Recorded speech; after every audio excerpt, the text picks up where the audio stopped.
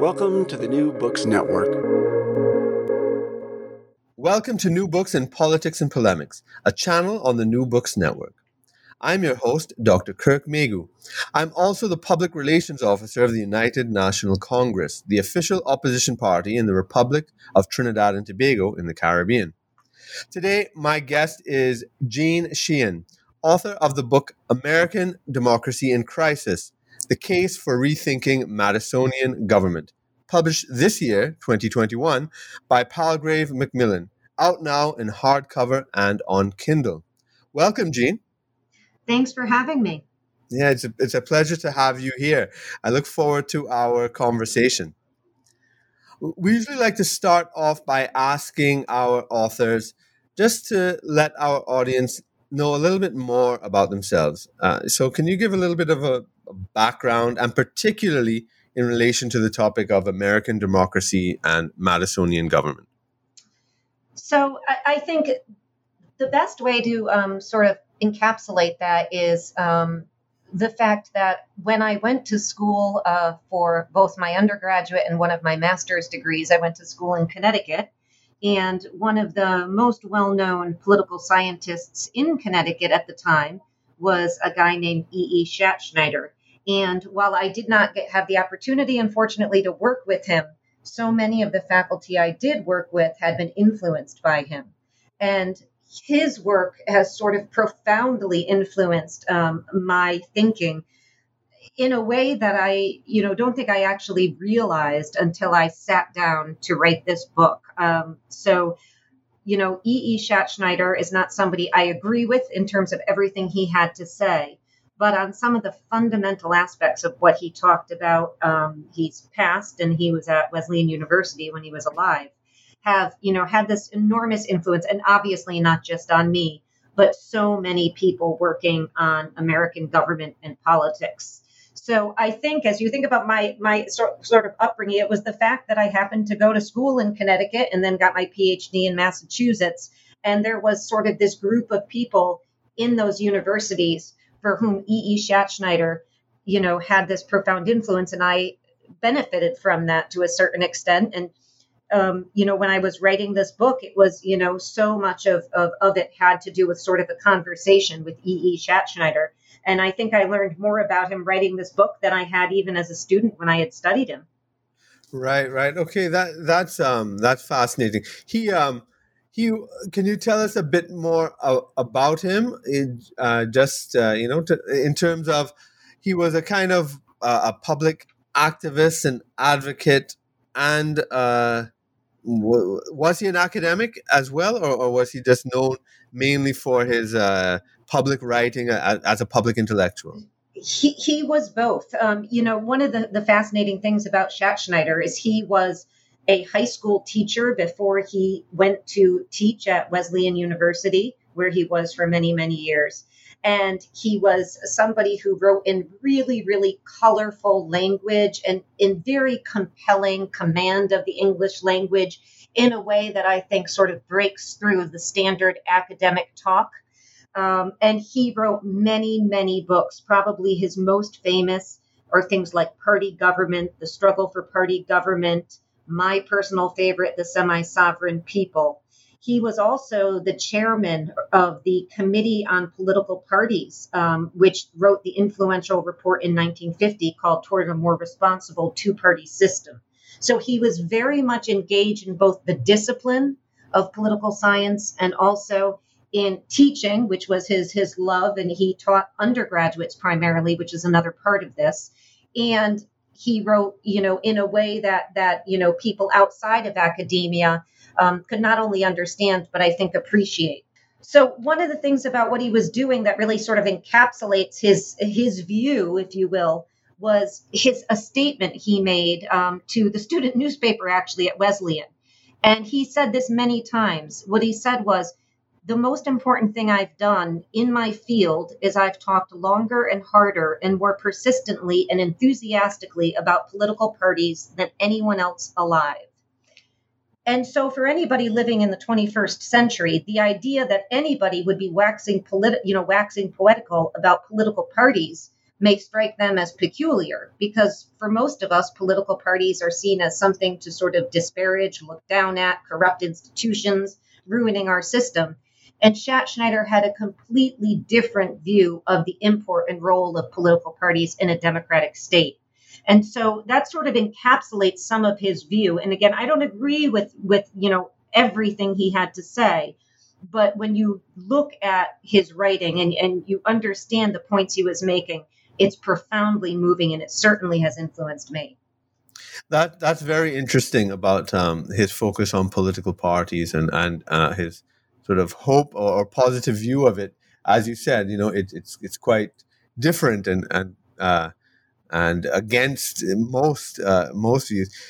Upon reflection, when you say that, it's almost as if American political science, in particular, has almost a kind of anarchistic or libertarian sort of assumption and bent to it. Would you agree?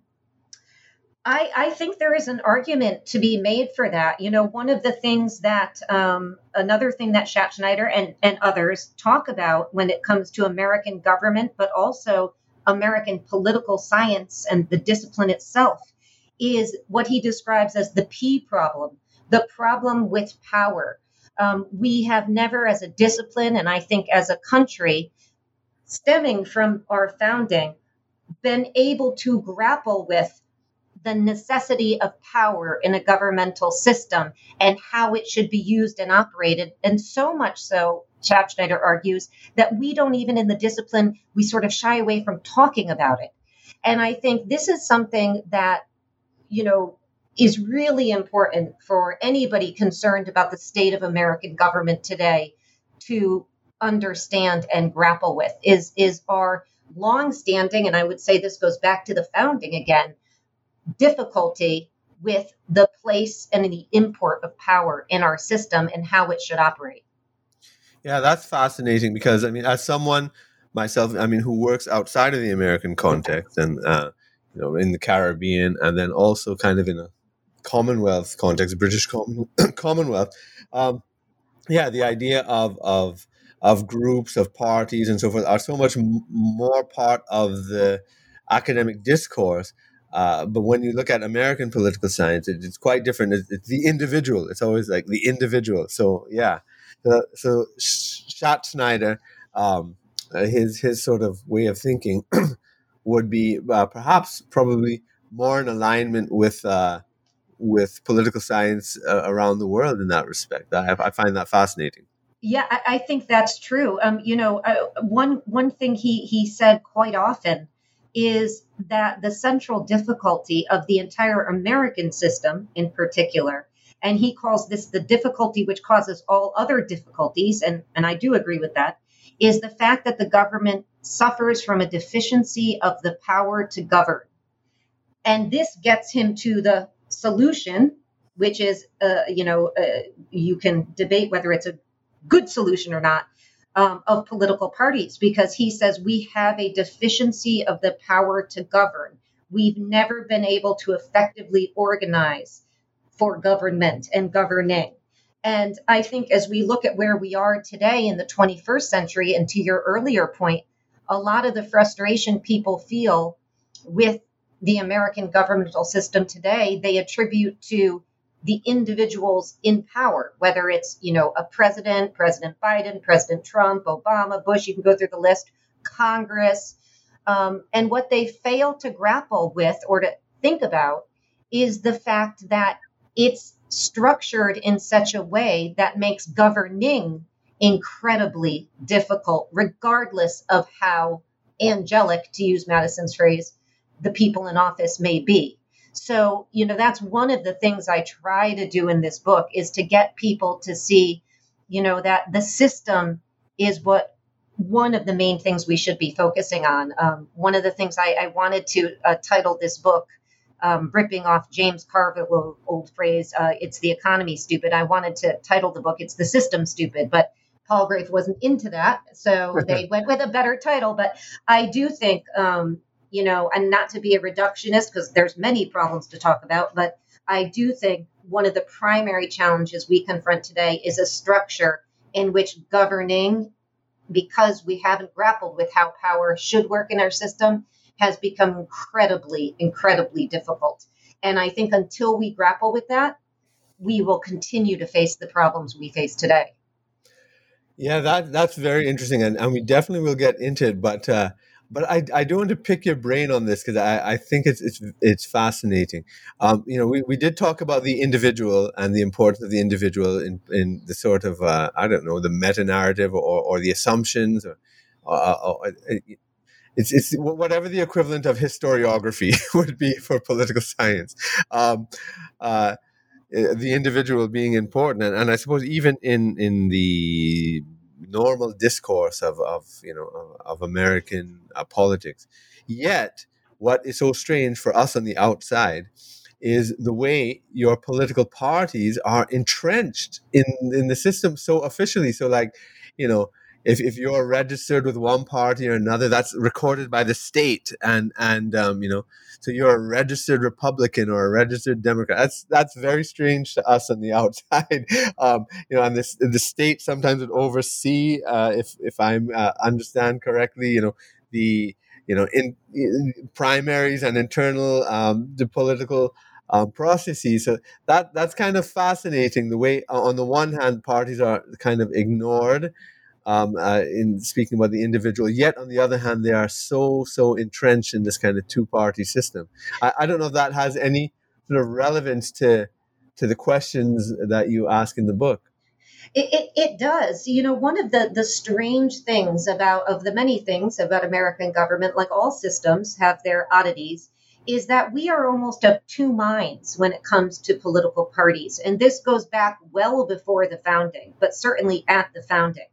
On the one hand, everybody speaks ill of political parties. So you have, George Washington's famous farewell address where he warns about political parties. You can look at quotes from everybody from Thomas Jefferson to James Madison to all of them. They look down at political parties. And yet almost immediately when the country is built and under our current constitution, they turn to political parties as a vehicle for getting things done in government. And of course, they do that because they had, and primarily this would be at the hands of James Madison, although not exclusively, they had built a system in which governing was almost impossible because they had dispersed power so much. And then they got into, a system in which they wanted to get things done. And they couldn't get them done unless people organized together in political parties and had a reason to work together. So this sort of duality of these views of political parties has sustained us throughout American history. We see parties as corrupt and corrupting organizations, and yet we are almost wholly dependent on them to get anything done. I mean, you and I are talking right now in what is known as infrastructure summer in the United States as Congress grapples with how to pass an infrastructure bill through Congress. And they still haven't done it yet, and we'll see if they do it. But it is one of many examples where, in the absence of political parties, it's almost impossible to imagine these over 500 people in Congress coming together to pass very needed and necessary infrastructure reform. Now, with the parties, it's no assurance either that we're going to get it done. But so we are, on the one hand, sort of with our framers and looking down on them, and on the other hand, with our framers and saying they're a necessity. And I think, Schattschneider is one of the many people, political scientists have said for a long time, that in a system this fractured, you need an organization like a political party or something else to bring people together in an organized fashion to get things done in the interest of the people. So to your point, I think this goes back, over 200 years in the American system. Right. Now, in your book, what is very central to it is you talk about looking at the problem and the crisis of American democracy by going upstream. And I guess, when you're talking about looking at the system and even discovering, if I mean, I would put it that way in terms of sort of discovering the problem of that, even the very necessity of power, becomes a problem to examine in the system. Is that what you mean by going upstream? And even part of that question I want to ask is, so what made you start to think? So what got you interested academically and or otherwise? Could have been personally. I'm not sure, but in the crisis of American democracy, and then, instead of all the sort of regular solutions or ways of understanding the problem, you became convinced that it's going upstream. So I think one of the things was, as we look in the modern era, and certainly today, when you asked me about my background, one thing I didn't mention is I'm a pollster by training. So I worked at the Roper organization, and the Roper Center, as they call it. And so I was trained as a pollster. And when you look at public opinion polling, one of the sort of sad polls that we see and are sort of have to watch every year is a poll on the amount of trust people have in the government. And since, the 1970s, late 60s, early 1970s, that number has gone down dramatically. So early on, in the mid 20th century, about the time when Schattschneider was writing, 75% of Americans would regularly say they trust the government to do what's right and what's in their best interest. As we move through the end of the 20th century and into the 21st century, that number now stands at a historic low of 25%, and it has for some time. A system in which only a quarter of Americans believe that the government can be trusted is problematic. And of course, we do see certain blips around 9/11 with the sort of patriotism that ensued. There was a blip up and then it dropped down again. And those are the kinds of numbers that, as a pollster, many of us look at and say, what accounts for this dramatic decrease in trust in government? And for me, one of the obvious sort of practical aspects of this is that the government doesn't do either what it says it's going to do or what the public wants and needs. And, I could give you one example just because I looked at it recently, and I've mentioned this in the book. In the early 1980s, a Treasury Secretary, Douglas Dillon, was asked to go to Tufts University and give a commencement address. And I'm looking back at this address, and what he says is so striking because his main argument is his concern that in the early 1980s, so this would have been in the Reagan era, that the government was failing to do many things that the public wanted and were needed. And one of the many issues he gives as an example is gun violence. He says it's unconscionable that in the early 1980s, the U.S. federal government has failed to enact gun control legislation, despite this enormous gun violence we had in the country at that time, and polling which showed that 3/4 of Americans wanted sensible gun control. And that's striking for me as a pollster because we always hear sort of anecdotally in the press that Americans don't agree on things, that there's a wide variety of disagreement, everybody's fighting. That's actually not the case. There is a widespread agreement on many things, and sensible gun control legislation is one of them. He's saying that in 1982. By the time I wrote this book, as you get into sort of the 21st century, 9 of the 10 deadliest mass shootings in the United States had occurred. The deadliest in 2017, killing of 58 people in Las Vegas. And then, of course, the deplorable 2012 killing of children at Sandy Hook Elementary School.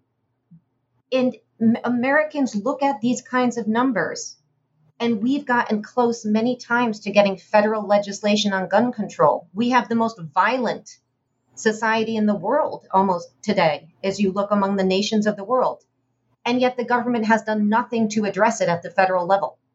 And so when I looked at that, what I see is not a lack of agreement amongst Americans or a lack of will at the individual level amongst our public officials, but rather a government which is by design structured to be so dispersed power is so dispersed in our system that even when there's agreement, the government, it has a difficult time doing anything. And we used to say, even when I was in grad school, the one time the American government will come together to do things is in a time of crisis. And that has generally held to be true. But I was writing this book during the pandemic, and there were many times during the pandemic, and it continues today, that despite hundreds of thousands of people dying and sick, the government had difficulty coming together to do what was necessary. And to me, you can certainly look at individuals who bear blame for individual things. But to me, it is a structural problem which requires a structural response. And so that's really what I explore in this book. Why do we have a government that's structured not to do basic things that are necessary and most people agree are needed? And what can be done to address that? And of course, I think part of the answer lies at the feet of our framers who structured the system the way it is on purpose because they had interests that coalesced with this. And so I think we have to be honest about what our framers were doing and why. And, I always hesitate to, say anything that was going to think people say I'm speaking ill of the framers, because I'm not. But I do think we have to be honest about the system that created and sort of the repercussions of that system today. Right. Well, that takes us, straight into Madisonian government and whatnot. But before we get there, I'd like to hear your reflections on this change that happened in the 1970s, where trust fell dramatically. Because the structure of government didn't change during that period, as far as I'm aware. So did something else change? Now Schattschneider was writing the mid 20th century before this trust fell, and he would have been speaking about some of the same structural problems, but this decline in trust in the 1970s, I suppose, how did that merely exacerbate an underlying problem? Did it create a new one, and what do you think behind it? Was it a cultural shift? I'm thinking of even Reagan's rise to and I suppose Goldwater and that kind of I guess libertarian John Birch almost kind of side of things, very individualistic. What was Reagan's famous thing? The 10 most dangerous words or something. Trust me, I'm from the government, or something like that. I can't remember it exactly. But what's your thinking on that? And by the way, in saying that, Reagan does beautifully sort of embody the views of many of our framers. And I think that's something that we have to be cognizant of. It's such a good question, sort of what explains the decline in trust. And I think it's a complicated question.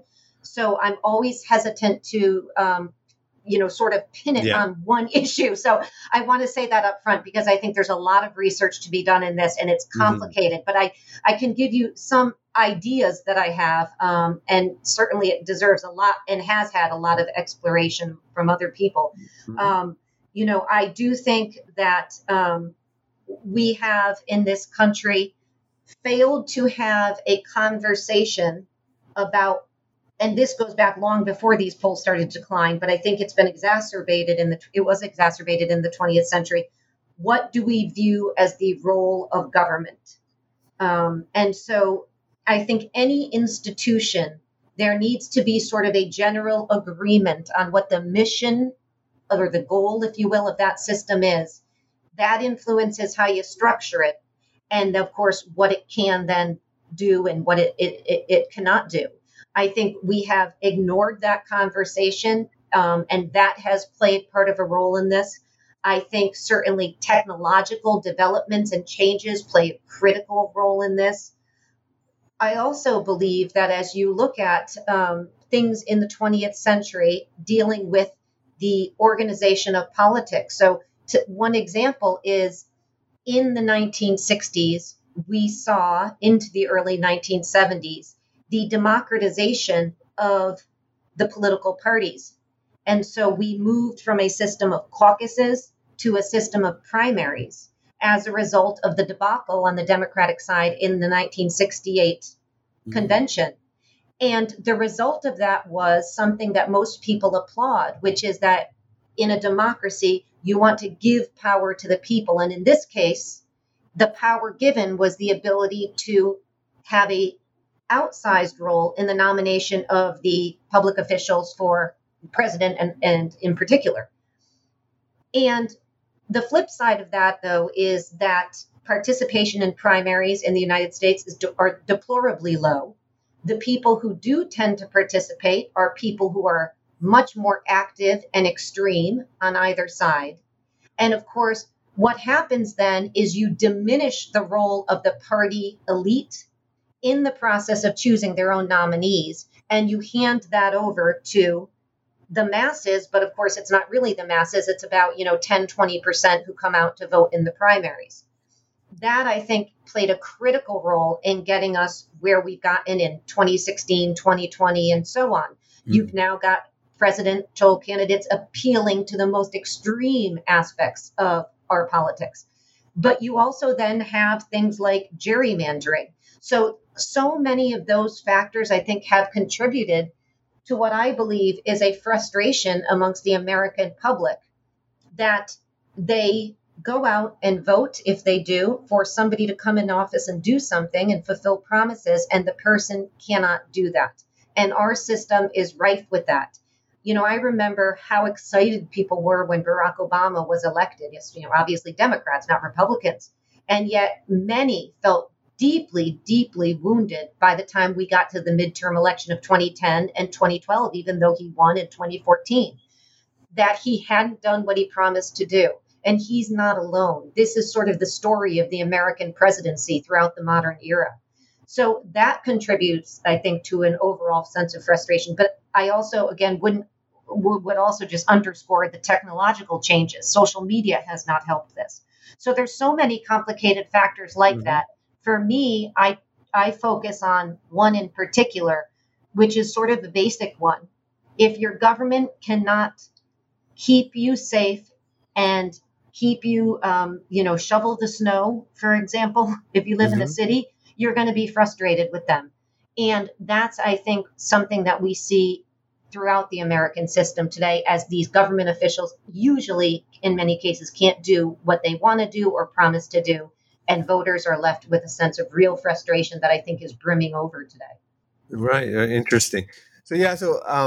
So really, to get back to Madisonian government, I mean, that's in the title of your book that Palgrave suggested. I now learned, but it's obviously central to your analysis, and and in the discussion of gun control, I think that's probably a very illustrative example.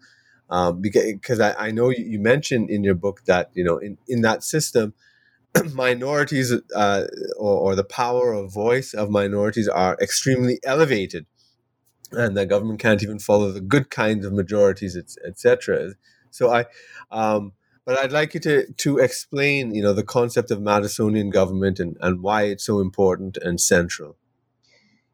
Yes, it is really fascinating. And James Madison is known as the father of our Constitution, the U.S. Constitution, because he played such an important role in coming to the convention with a draft in hand, which is unremarkable for a man of his young age. And that was used. It was certainly changed a good deal, and a lot of the people at the convention had a role in rewriting it, and a lot of decisions were made that he wouldn't have agreed with, but we still think of him as the father of the Constitution. And one of the key sort of gifts that Madison gave us is reflected in how the system was structured.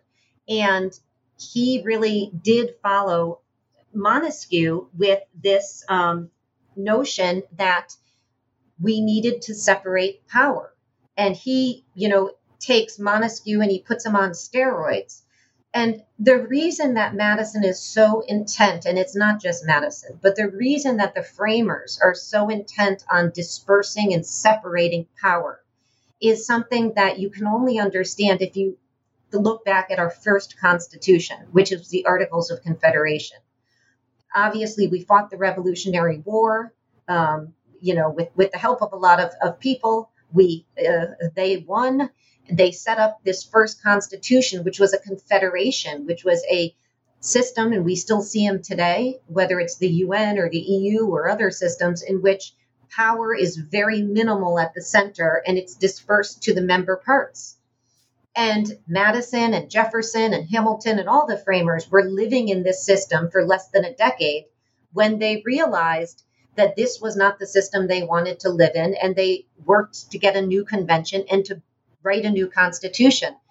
The reason that they did that was because of the enormous fear that they had that in a system in which power was vested in these state legislatures were too easily prone to be taken over by ignorant masses.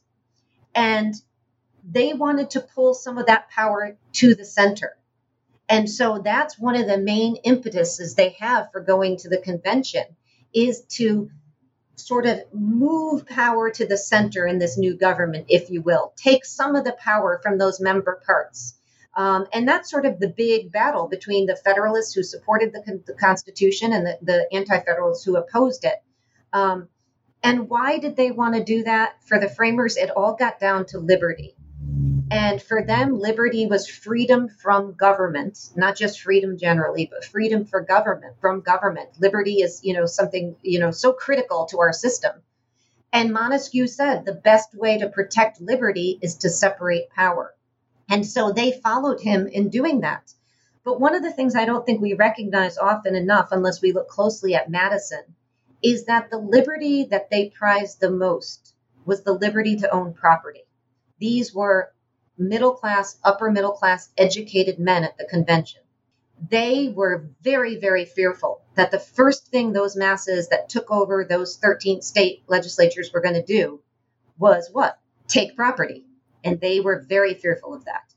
That's a big reason they go to the convention. And that's a big reason they structure the system as they do, to make sure that they're going to try to do two things at once: centralize power more at the central level, but ensure that if the masses get control of this government, they aren't able to take the property, the economic liberty, as you will, of the people.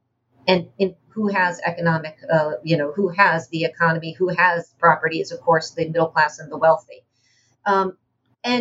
Charles Beard gets hit very hard for writing his book, An Economic Interpretation of the Constitution. Mm-hmm. There's a lot of criticism there. And a lot of people look at sort of the view of the framers as sort of sacrosanct, and sort of poking holes in what they see as this golden age. And certainly, I revere the founders, but you look at the words that Madison wrote, and it is very clear that he prized economic liberty, the liberty to own property above all else. And it's for that reason that they disperse power as much as they do in the system. And Madison was very famous for saying something that you just quoted Ronald Reagan saying many, many years later. Government was sort of a necessary evil for Madison. It was necessary to keep the masses at bay, but it was an evil if it got turned over to them. So he had to try to walk this line.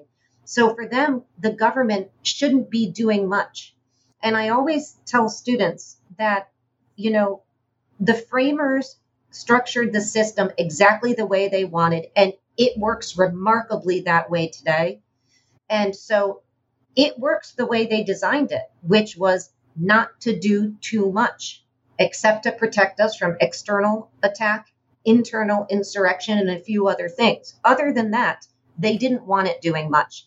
And part of my argument is that is fine in 1787. By the time you get to the 21st century, many Americans have a very different view of government. You just look at people like, Bernie Sanders or Elizabeth Warren. These people have a very different view of what the government should be doing. We have to have that discussion and come to an agreement, because if we feel the government should be doing more, we've got to restructure the system to do that. Otherwise, we will continue to have a frustrated public. Right. So that's very interesting. That it is, in a sense, you're saying it's not that the system isn't working. The system is working, and that's kind of the problem.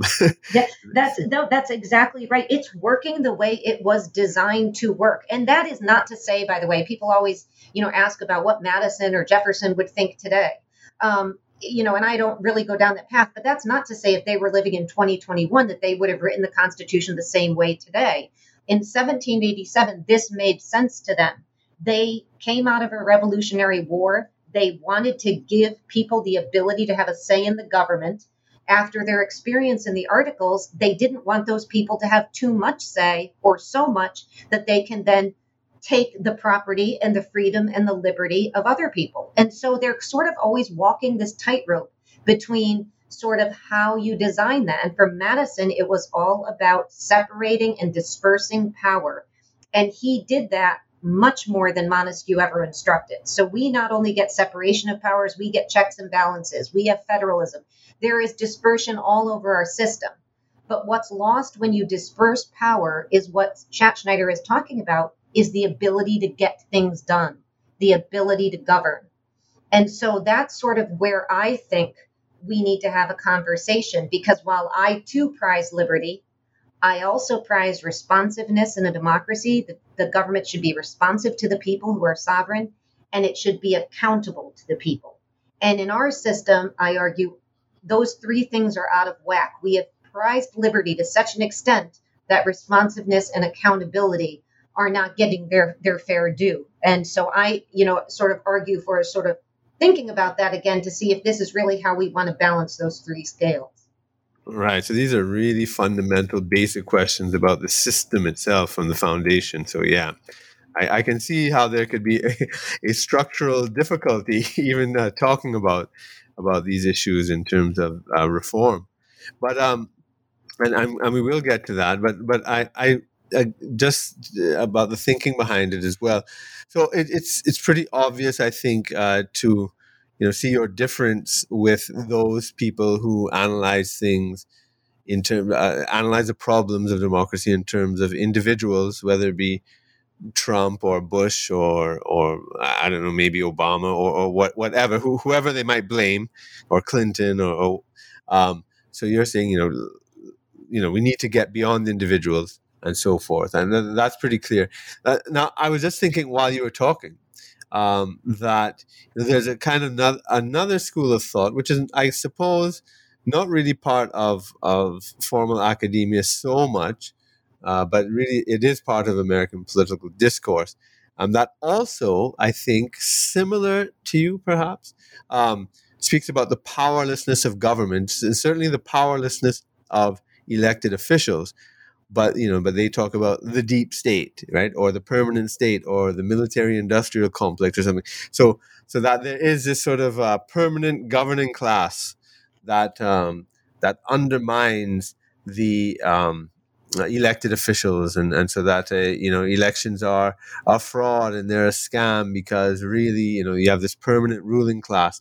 So you have that sort of view on the one hand, which is both on the right and the left, from a Chomskyan left, I suppose, or to a radical right, and but that's very different from your interpretation, was that the government was in a sense designed to be powerless, because it was never because governmental power was not seen as actually a public good but a necessary evil. But do you want to maybe make a comment on that sort of a deep state permanent ruling class idea, whether of the right or left?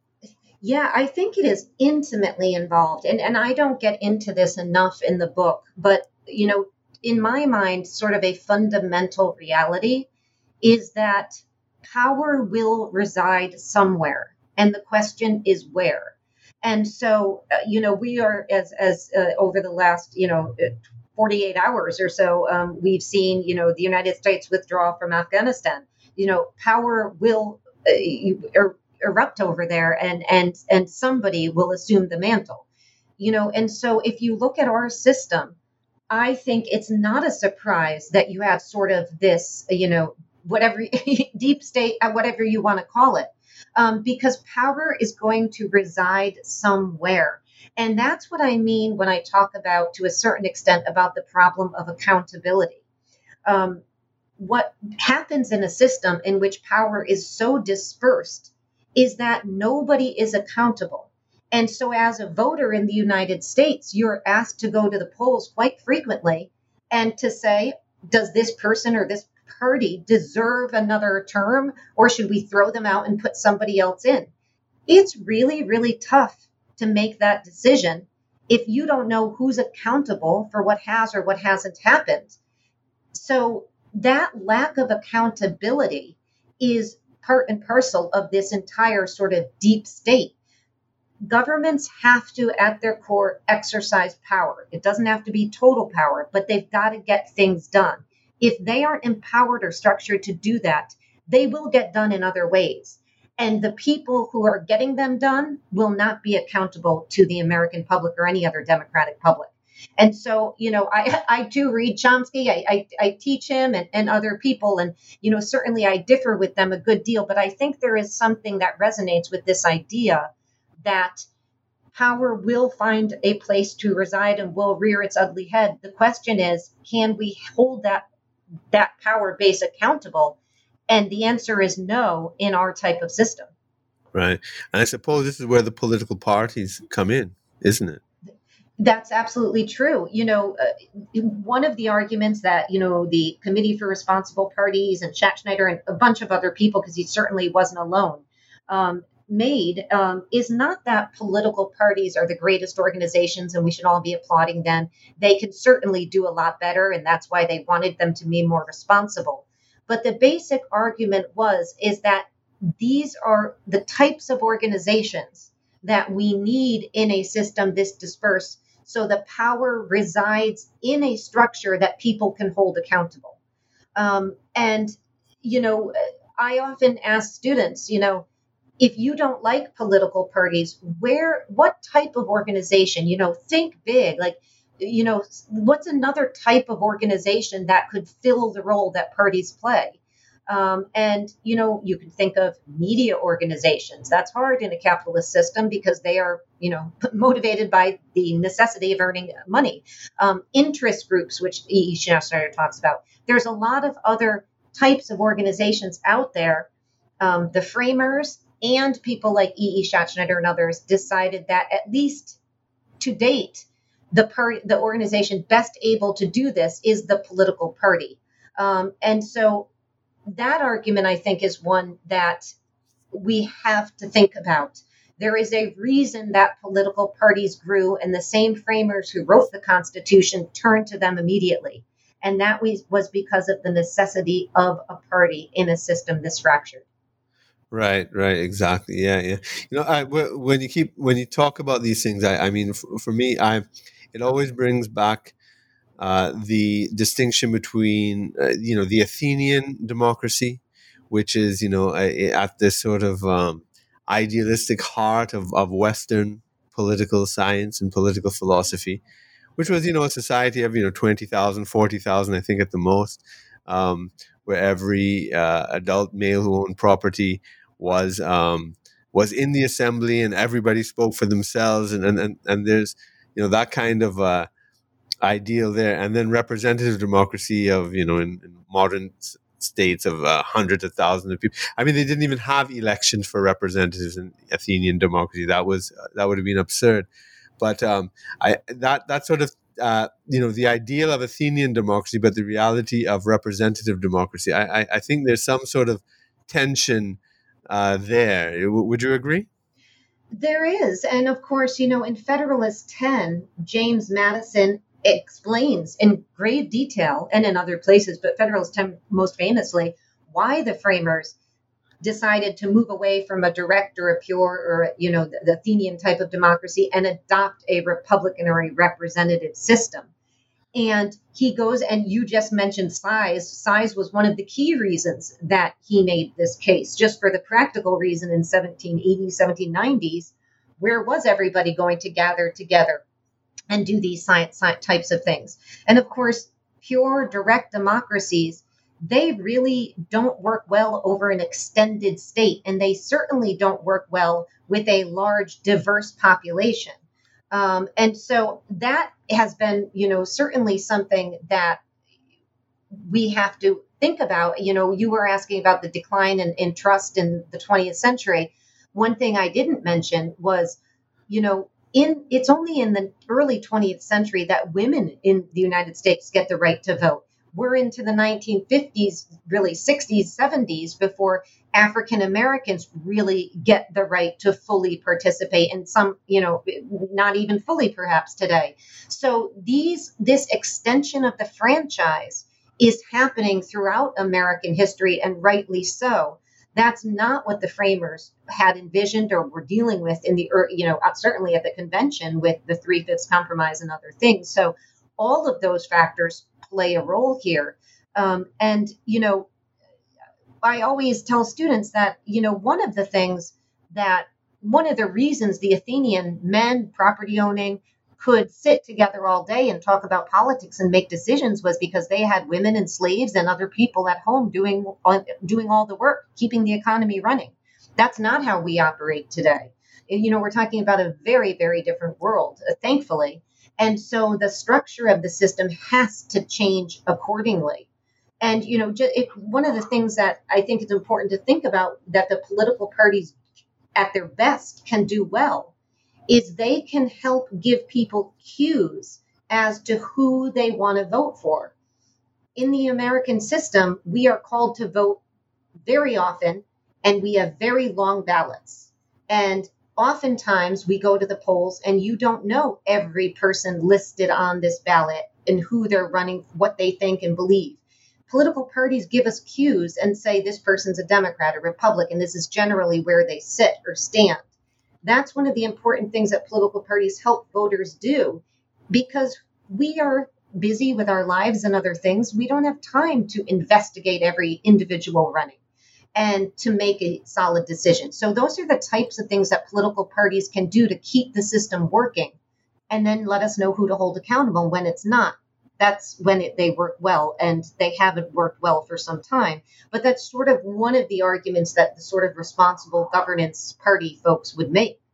Yeah. I mean, we've talked a lot in this interview about the analysis part, but you do have a lot of recommendations in your book as well. So could you just, briefly just go over, some of the main things that you think need to be rethought about American democracy and government? Yeah, I mean, there's really a couple sort of possibilities here, and one is to sort of rewrite parts of the Constitution to restructure the system, and the sort of changes that I focus on have to do, not surprisingly, after we've been talking, with mitigating or minimizing the amount of division in the system. So how do you do that? This would be done either via constitutional amendment, or it would be done via extra constitutional means. These would be things like making political parties more responsible, or changing laws, or abolishing, say, the filibuster in the U.S. Senate that's gotten so much attention today. So, you can make what I'm talking about are structural reforms to diminish the divisions of power. They can be made constitutionally, or they can be made extra constitutionally. The challenge of making them constitutionally is, number one, over 230 years, 40 years later, we've never had any real structural amendments to our Constitution, in part because it's so hard to pass a constitutional amendment. And so that's probably not something that we would see happening anytime soon. And that moves you towards this sort of extra constitutional reforms. And this is why people like Schattschneider and others focus on making the parties more responsible, or electoral reforms that decrease split ticket voting, or changing state and party rules like the movement to primaries, getting rid of the filibuster. So, an effort to condense power in its many forms would be what I'm talking about. And one of the things I do in the book, and this has been done quite frequently, is I go through the history of reforms in this area. And the history is long. I am not the first, certainly, person to talk about this. This goes back almost to the founding, where you have, very smart people talking about the need to address this problem and what should be done to fix it. People like Joseph Story, people like former President Woodrow Wilson, who also happened to be a political scientist himself. There's a whole history of reform advocates here. And if I'm not, and if I remember, a point you make in your book is that the founders themselves, when they found themselves to be administrators and governing officials, also kind of came up against the limitations that they themselves put in their own constitution. Is that correct? That is, one of my favorite quotes is, James Madison could write the Constitution, but he couldn't govern under it. James Madison famously had a horrible presidency. And that's not just him. It is very, very difficult to be president of the United States and get things done. To have an energetic presidency is very hard in this system. And, so James Madison wrote this and then had to govern under it. And he came face to face with what is the difficulty of really doing that. And the difficulties are profound. And of course, Woodrow Wilson, who I just mentioned, is another person who confronted that difficulty head on. And so, there is a whole sort of fascinating history of the need to restructure the government. And that history is deserving of attention. The problem is that, and Woodrow Wilson was one of the people who talked about this, is that anytime you start to talk about structural reform, people's eyes sort of glaze over. It's like almost nothing's as boring as talking about restructuring the government and the rules of the game, so to speak. I find it fascinating. Most people find it boring. And so it's that aspect of it that has to be addressed. And, Woodrow Wilson, as even a young man calling for these kinds of reforms, recognized the difficulty. He said, it's going to be far easier to make changes, and it wasn't easy, like, expansion of civil rights, for instance, then it's going to be restructuring this system, because at least civil rights is something that people can grasp onto, that there's sort of an emotional attachment to something like that. When I sit down and say to students, okay, let's talk about, separation of the system, that's not the kind of sort of sexy topic that people want to just, grasp into. And that's going to be a difficult hurdle to sort of, surmount. And it's proved to be, because, again, this history goes back many, many decades, hundreds of years, and yet it's never sort of caught on in the popular conscience. Yeah, that's so. I mean, you've I guess set yourself a very difficult uphill task. How do you see that? Because I mean, I know you don't see this as merely an academic theoretical exercise. I mean, you really want to see some sort of changes in place. I mean, so do you see this as something like a decades long process? What might be some of the short wins? The short term wins, or can anything really be done in the short term? Could it only be a mid or long term type of reform effort? What's your thinking on that? It depends on what types of reforms that we could possibly, move forward on. So something like the aforesaid, getting rid of the filibuster, there's a lot more sort of support for something like that than there would be a more difficult restructuring, that because that would be a rule in the Senate that you could change. That's not a constitutional requirement, of course. Right. A constitutional requirement, it's almost unthinkable to me today that we could actually sort of get enough support. It's so difficult. You have to have so much support to get a constitutional amendment passed. I can't imagine we could do that today. So anything that requires an amendment, I think at this point we are hard pressed to sort of imagine that would happen in the short term or the medium term. I'm not even certain the long term. But, what I can tell you is that there is a real danger here. And this is something that I can't underscore enough. When you have a government that is not meeting people's basic needs for health care, protection from gun violence, protection from a pandemic, whatever the case may be. There's so many issues on the left, right, and center, immigration reform, whatever it is. If the government is unable to act and frustration continues to mount, the real fear is that violence erupts and change comes not the way I and most thinking people and peaceful people would like it, which would be through amendment or structural or legal change. It comes through violence. And one of the things I looked back on, and I wrote about this in the book, was in 1968, obviously one of the most violent years in American history.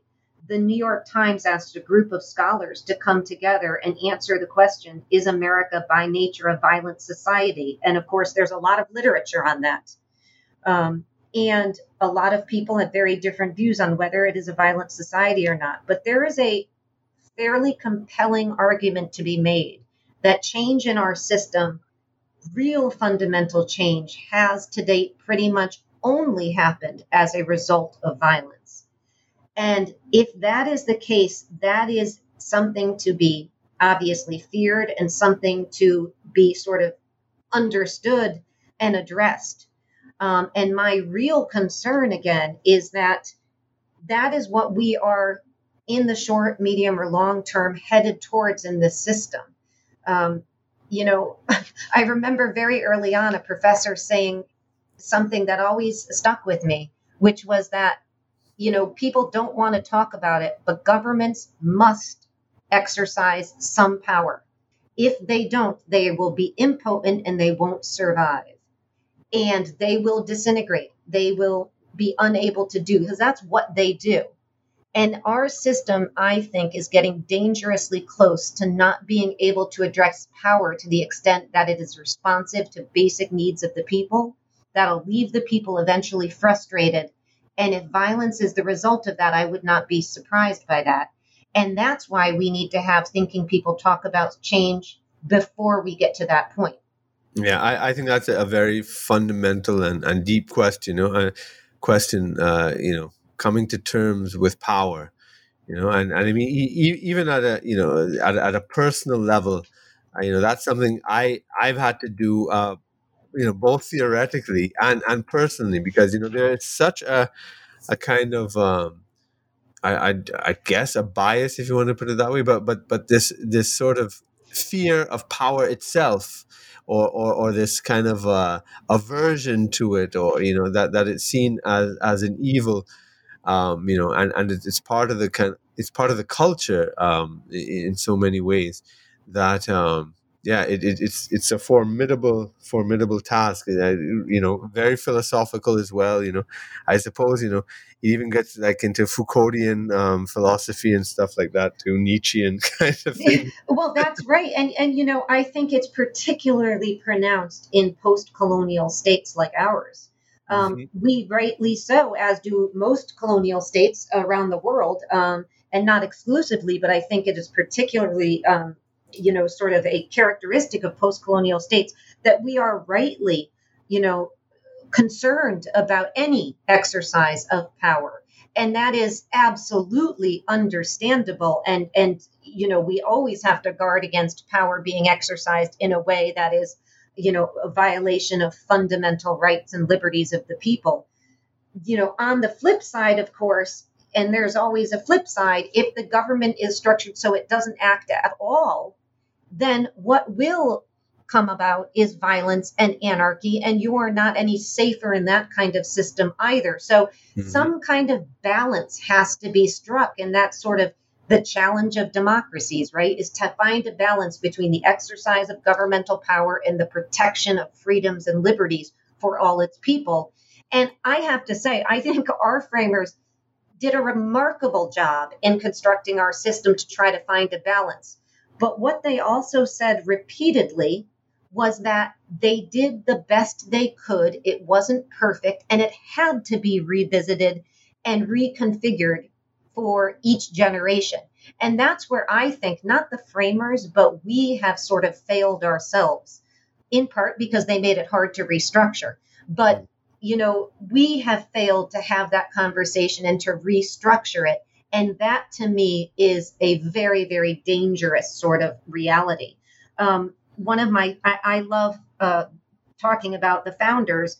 And one of my favorite founders is a guy named Governor Morris. And I live in New York and work in New York. And he was a New Yorker and a very sort of colorful character. He had one leg. He was quite a ladies' man. And, he was the most talkative member of the convention. But at one point, he wrote to one of his friends shortly before he died about the Constitution. And I quote this in the book. He said, "Nothing human can be perfect. Surrounded by difficulties, we did the best we could, leaving it to those who should come after us to take counsel from experience and exercise prudently the power of amendment." And that to me really, really resonates. And that I think is where we have to sort of focus our attention. What needs to be amended? What needs to be revised? We don't need to throw the whole thing out. What needs to be amended and revised and how? And move in that direction, which is exactly what our framers did after 10 years under the Articles of Confederation, rather than wait for frustration to boil over into violence. And then we do not have the ability to think about what we're going to be doing. Right. Well, we've hit the 1 hour mark, so I could talk to you forever about these things. I think it's fascinating as well. But what to round it off, I suppose, what closing thoughts would you like to leave your readers with and our listeners with as well? I would like to start a conversation about how people view the role of our government. What the structure is, why it's that way, and how it should be changed to meet the reality of the 21st century. This is something President Biden has been talking a lot about as he sort of defines the clash of, as he says, the 21st century is the clash between autocracy and democracy. Some of this resonates with that, but I do think we have to have a conversation about that. And I think part of it is sort of recognizing that need to sort of move beyond the sort of left-right divide as we critique the system and think about the system itself. I have no problem with critiquing public figures. I do it all the time. But that's not the only aspect of our system that deserves critique. It is not all about, as we've talked about, the individuals in office. It's about the offices they occupy and restructuring those. One of the people I like to quote is Peter Drucker, and he talks about the fact if you have somebody in a job, because he's talking about business, and you get pretty smart, relatively successful people in a job, and they are all failing at it or not living up to expectation, maybe you don't need to change the person in office. Maybe you need to change the job itself. You need to rethink it. And one of my favorite political scientists uses that to make the case about the American presidency. It may not be that we are just getting bad people in office who are incapable of doing the job. It may be the job itself needs to be reconfigured. And again, I take that from somebody else who's himself a wonderful politician and a wonderful political scientist. And those are the conversations I would love to have. But having them is, of course, the challenge. And so, I think that, any sort of thoughts on how we can have that conversation in the United States and around the world today, I think it's really important. And I would say these conversations, by the way, about structure, as you know firsthand, are not just relevant to the U.S. They're relevant to all systems because we are living in a structure, and that structure has a huge impact wherever you are on what does and does not happen. Yeah. That's a very good sort of analogy with Drucker. I'm going to steal that and use it. Yeah, and I should say I steal it, and it's not mine. Michael Genovese, a great political scientist in his own right and presidential scholar, who I stole it from. So I'm giving it to you. And I hope I didn't misquote him, but he says it better. So I'll send you the quote. But it's a really brilliant thought, and I think it's really important. Yeah, it is. So before we leave, I just want to know, are there any other projects that you're working on right now that you'd like our audience to know about? Well, absolutely. I'm working on two right now. One has to do with this sort of what I just sort of alluded to, which is the battle for the 21st century and the clash between autocracy and democracy. So I'm in the early stages of sort of working on that. And then I'm also going sort of to another part of the world. Some of my work is on, other post-colonial states, if you will, but I'm doing some work as it pertains to comparisons between the sort of pre-partition Pakistan and the creation of Pakistan as it comes out of British India and the United States, because there's some of the work I'm doing involves sort of the 1930s, early 1940s in British India. And what has been so remarkable to me as I've looked at some of their forgotten founders, and we all have forgotten founders, is that there is some sort of real points of comparison between their experience many, many years later and our experience in the U.S. So I'm working on some of that and hoping to be able to put, I've done a couple articles on some of their forgotten founders, but going to be putting together some more comparisons in terms of, how they handled a situation that was analogous to ours in some ways and in other ways very, very different, and sort of what are the lessons from those, if you will. Wow, that sounds fascinating. I look forward to that. Thank you. Well, thanks so much for this interview. It's really been informative and enjoyable. Well, yeah, thank you so much. I've really enjoyed talking to you, and I really appreciate you taking the time. Once again, the book is American Democracy in Crisis, The Case for Rethinking Madisonian Government, published this year in 2021 by Palgrave Macmillian. And we've been speaking to the author, Jeanne Sheehan. It's been a pleasure. So thanks also to you, our listeners. Make sure you sign up for our notifications so you don't miss any new interviews on this channel in future. I look forward to seeing you on the next episode.